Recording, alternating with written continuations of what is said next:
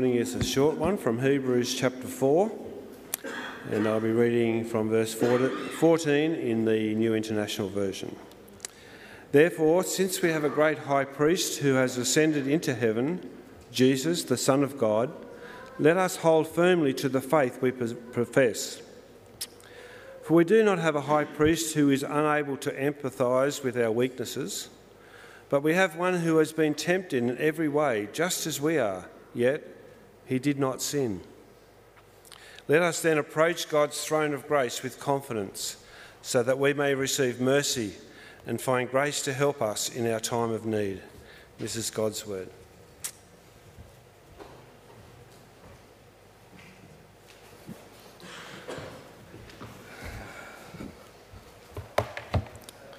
Wonderful. Well, good morning, everyone. It's so nice to finally be up here speaking with you all. I wanted to say first and foremost, thank you. Thank you so much for allowing me to preach to you this morning. I consider preaching such a true honour, and I love doing it. And I'm so thankful for the opportunity to share with you what I feel is God's word to you.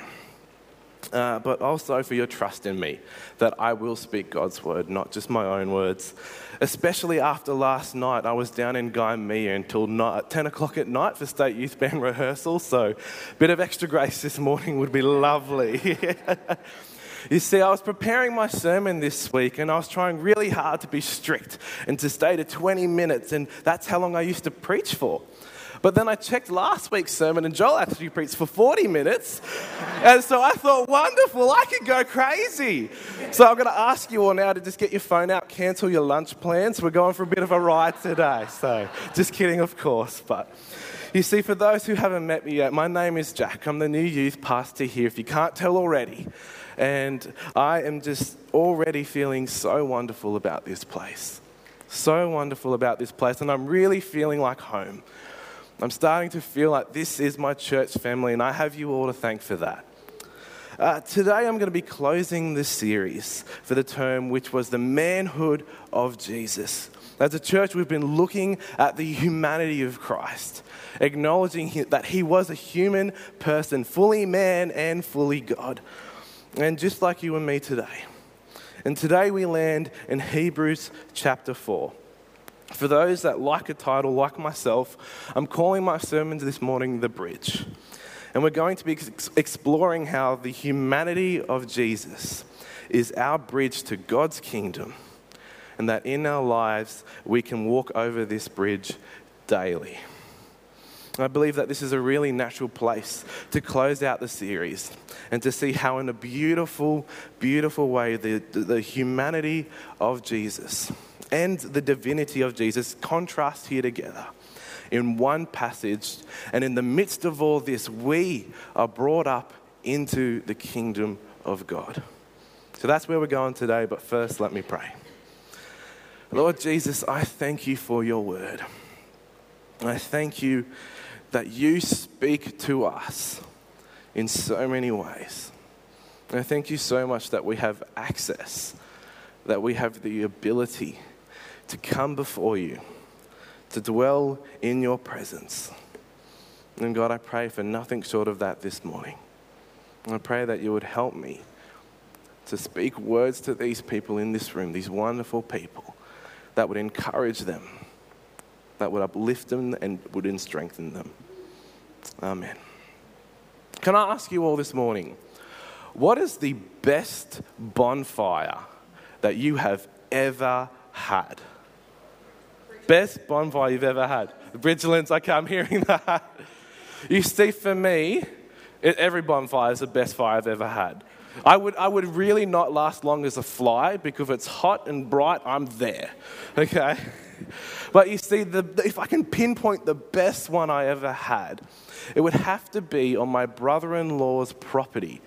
My brother's sister-in-law property. That one. There we go. And over in WA. You see, I worked on a truffle farm over in Manjimup, Western Australia. And while we were over there, we were at this church. And one time after church, we went over to my brother's soon-to-be wife's property. That's the one. There we go. I've got it now. And they lived on 1,000 acres. And they were like, we're going to have a bonfire. It's going to be great fun. We're going to do that. And we were sitting around and we were just having a great time. And then it came time to light the bonfire. And I thought, wonderful, it's just going to be like a big bonfire, a big property. I walk out, there is a whole tree cut up on the ground in a pile with sticks all around it. And I'm not talking one of those like a tree, like a tree. It was amazing, stacked up in a teepee. This thing was going to burn until the end of time, okay?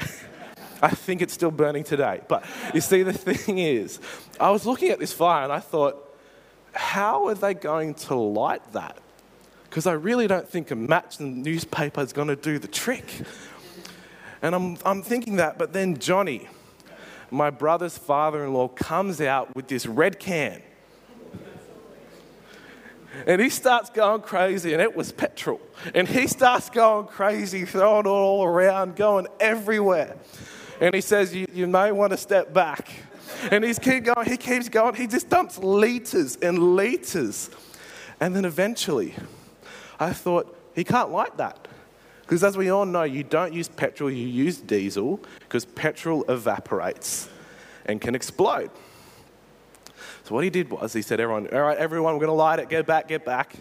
And he gets the can, lowers it down to the ground, and starts walking with it. Like this. Making a trail. And he goes on for about 20 metres. And we're all back with him. And he puts the can down. And he gets a little match. He sparks it, drops it on the flame, and it was incredible, I tell you what. But that's how he did it. The flame started at his feet. This little insignificant flame, and it slowly went getting bigger and faster until eventually it just erupted. It did explode. It was awesome. You see, when considering our text this morning, can we keep this picture in mind? Here we go. I want us to keep this picture in mind. The picture of us. A match, a fire, isolated and burning alone. The unlit wood, the Father's grace and mercy and love waiting to embrace us, and Jesus, the fuel, or petrol, whatever you like, that is sourced in the Father, went out and formed a bridge between the two, like a bridge that we may walk over daily. For a little context this morning, our text comes from Hebrews 4:14 to 16. See, the book of Hebrews is actually a wonderful, wonderful book written to a group of Jews living in Jerusalem. The book is an inspired word that seeks out to inspire Jewish Christians to continue on in their faith. So as modern readers, we can understand this for what it is. Hebrews is a powerful book of encouragement and an empowerment. There are themes all throughout Hebrews of drawing near to God, and with this picture of constantly pushing into and seeking after God. And as we begin our text for this morning, we will see where this drawing near to God can lead us. But because this letter is written to Jewish Christians, not Gentile Christians, there are many Old Testament themes that rise up. Like we see in our text today. Let's turn to our text, just in verse 14.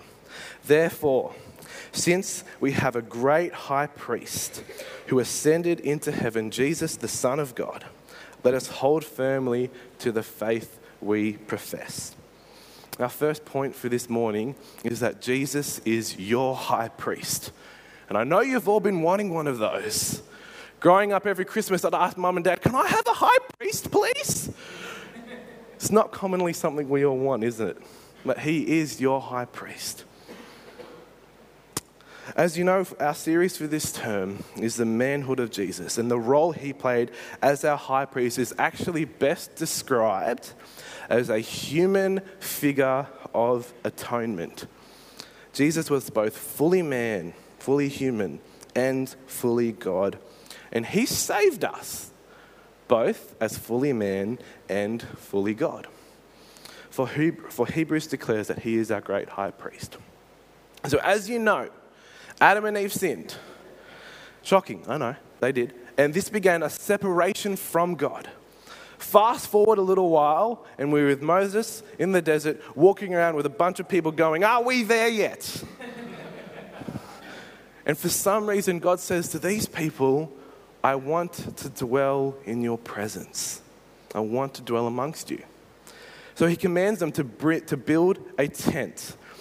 And in order to build a tent similar to the one that we're going to have at State Youth Camp this year. That's what it's going to look like, just so you know. There it is.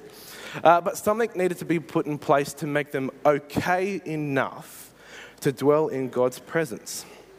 And so a high priest was appointed that would live a very strict and careful life so that they could enter the center of the tent where God's presence resided and make atonement for Israel and all their sins. There was a few rituals involved, but that's essentially what they did.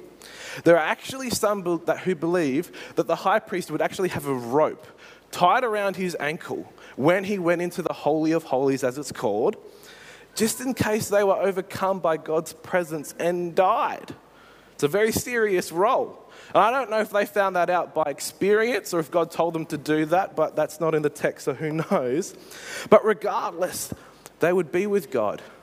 They would make atonement with God for all the sins of Israel in various ways. Jesus is our high priest. He lived a perfect life. He was pure and therefore worthy to approach God and his throne on our behalf to atone for our sins. You see, this human image of Jesus is so powerful, for it shows that our salvation and justification wasn't just the efforts of the divine, but also it was the efforts of Jesus as a human. And therefore it brings us humans with him. Like a fuel trail to a fire, Jesus restored the most wonderful relationship possible between us and our Heavenly Father. Later in verse 14, we read that it was this human picture of Jesus as our high priest that ascends into heaven. The verse reminds us that Jesus is the Son of God. Don't forget that. But it was the humanity of Jesus that went before God and made atonement for our sins. You see, this is a beautiful contrast between the divinity and the humanity of Jesus here. Because we know Jesus was fully God. But he was also fully man. And here in this one verse, we see them kind of bouncing off each other. How beautiful is it, friends, that our Jesus, the Son of God, approached the throne of God as a human figure and our high priest rather than in his deity. Philippians 2 says, though he was God, he did not think of equality with God as something to cling to. Instead, he gave up his divine privileges. He took the humble position of a slave and was born as a human being. When he appeared in human form, he humbled himself in obedience to God and died a criminal's death on a cross. Jesus lowered himself to such humanity in his divinity. He was at the feet of God, not as the Son, but as a human figure, so that he could atone for all our sins. Is that sinking in this morning? How important this one verse is. A human goes before God and allows all others to do the same. It's appropriate now that the writer of Hebrews encourages us to have faith in this man. However, where does that faith go? Let's keep reading. For we do not have a high priest who was unable to empathize with our weaknesses, but we have one who has been tempted in every way, just as we are, yet he did not sin. Our second point for this morning is that Jesus built us. Jesus built us, the church, our faith, all that we are as Christians. The use of the word high priest in chapter 4 is actually what commentators call a hook word. and is drawing us back to earlier in Hebrews to chapter 3. And in chapter 3 it says, "But Christ is faithful as the Son of God over God's house. And we are his house, if indeed we hold firmly to our confidence and the hope in which we glory."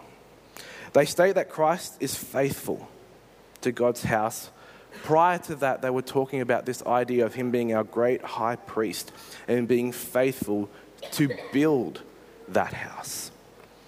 The writer states, we are that house. So as we hold firm to the faith that we profess, we are stating that we are holding firm to the fact that Jesus, he did the work. He built his house, us, and he will receive the glory for it.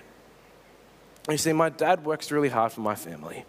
I lost count of the different kinds of jobs that he's had, not because work is hard to find, it's because he can do so many things. So he thinks, why not? I'll do it all. He's such a highly capable man. But one of the first jobs that I ever remember him having was being a site manager for a building company. At least that's what I think it was in my memory. Anyways, I remember being about 3 to 5 years old. And I remember going with him to one of these projects, and it was demolition day. It was good fun. They were ripping the whole thing down, and he was there in the amongst, and he was telling people what to do, and he was there, and I was looking up at him, and it was just great. It's a memory that I have. However, one of the things I also remember about my dad being a site manager was that he really, really valued just being there. He wasn't the one to sit at home and order everyone around from there. He would go in there and he would be a part of it, and you'd see him with a sledgehammer. It was, why not? But at the same time, he was there, and so was Jesus. Verse 15 of Hebrews 14 states that Jesus is able to empathize with us. He was here. He was with us, and he still is. The humanity of Jesus as our high priest doesn't mean that it was perfect. He was perfect and therefore it was easy. Not at all. The humanity of Jesus as our high priest means that he had to be perfect. He had to go through all of life, every second of every day, making choice after choice, not to sin, to do the right thing. He had to do everything we do as humans and do it perfectly. The life he lived wasn't skipping around saying, oh, this is easy, I could do whatever I want and it's going to be fine. No, Jesus was human like us and made the right choice every second, day after day. He was building his house. He was building the church. He was building a foundation for our faith through the disciples. He was building his kingdom. He was building, and it is building, that has stayed very strong to this very day. Day after day, brick after brick, Jesus toiled away in building everything that we know in love, in the faith that we profess and hold firmly to. Now, don't get me wrong. Jesus was the Son of God. He did have a little bit of an unfair advantage. But in his humanness, not his divinity, did he not sin? As our text states, we have one who's been tempted in every way, just as we are, yet he did not sin. Now, what does that mean for us? Let us look at our next verse. For we do not, let us then approach God's throne. Let us then approach God's throne of grace with confidence, so that we may receive mercy and find grace to help us in our time of need. Our third point for this morning is walk over the bridge daily. Jesus is your high priest, your figure of atonement. He lived a perfect life, never giving into temptation and being human in every single way. And in that form, he ascended into heaven, leaving behind his title, Son of God. And he said, Lord, not them, me. He toiled away on earth, being faithful to us. And he has built his church and is the bridge from us to our Father. And I say to you, walk over that bridge every day. Friends, his throne is approachable. So let us approach God's throne. Jesus, our human figure of atonement, has led us to the Lord's throne, and you may approach it. Not in a metaphorical sense. The throne of our Lord is waiting for you. The kingdom of God is here now, and we can live in it. We are told not only to approach God on his throne, but that throne is a throne of grace, meaning no matter who you are, what you've done, at any point of every day, whatever you've done prior to it, you can approach his throne because you belong there. A little match has no authority to light a huge fire. You give that match some petrol, and boy, you've got something. It's not the match that has the power, it's the fuel. The match takes hold and just clings on for the ride. Have confidence and faith in our Jesus and who he is. Church, be empowered in your everyday lives. There is a bridge waiting for you to take you from the distraction of this world into the reality that the kingdom of God is here. The kingdom of God is not a place, but rather a reality that we can choose to accept and let it take over our lives. We as humans are caught up so much in our world, but there is a greater reality that is available to you every second of every day, and that is the kingdom of God. We may receive mercy and grace to help us in our time of need. God's throne of grace and mercy is waiting to give you all of that, to allow you to come before God and say, help. Why? Because in God's kingdom there is help and there is hope. The title of this sermon today is The Bridge. And I want us to comprehend for a moment what a bridge can do. Take, for instance, our harbour bridge. Best bridge in the world, in my opinion. I'm a little biased, but that's okay. Now, the bridge was built. But before the bridge was built, the only way to get from one side to the other was a 20-kilometre journey right around. Nora Head is 20 kilometres away. Imagine adding that on your trip to the city. However, once it was built, everything changed. We can't imagine life without the harbour bridge. If we know the city, we just go straight across it. I simply can't imagine. And the bridge also provided thousands of jobs to Australians in a time of the Great Depression, and in some way got us back on our feet. We now consider the work of Jesus Christ as our high priest, a human that underwent all the same struggles as us, tempted in every way. However, he remained perfect. He worked. He built us like a house and then went before God to atone for our sins. He created a bridge that would forever change our reality. So we don't even have to comprehend what it's like with life before the bridge even existed. We can simply just walk over it freely and enjoy the paradise that is a life with God here now.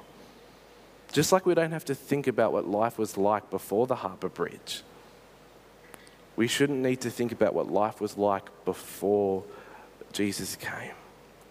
Ready and toll-free, by the way. You can access God's kingdom. It is simply there for you, ready to step into it every moment of every day. Life isn't easy. It really isn't. We have trials and we have failings. However, in our times of need, be encouraged. God's throne of grace is waiting to help you. You can approach him in confidence and say, "Here I am, Lord, help me." Jesus, in his humanity, brought this reality to all humans on earth.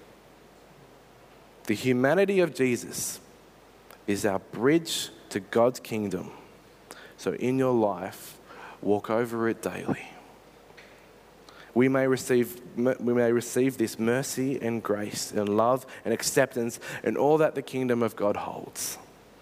Relationship with our Father, forgiveness of sins. You see, when we hear the word gospel, for me, I think my mind goes straight to forgiveness of sins. However, dying on the cross and forgiving our sins was just one part of the gospel.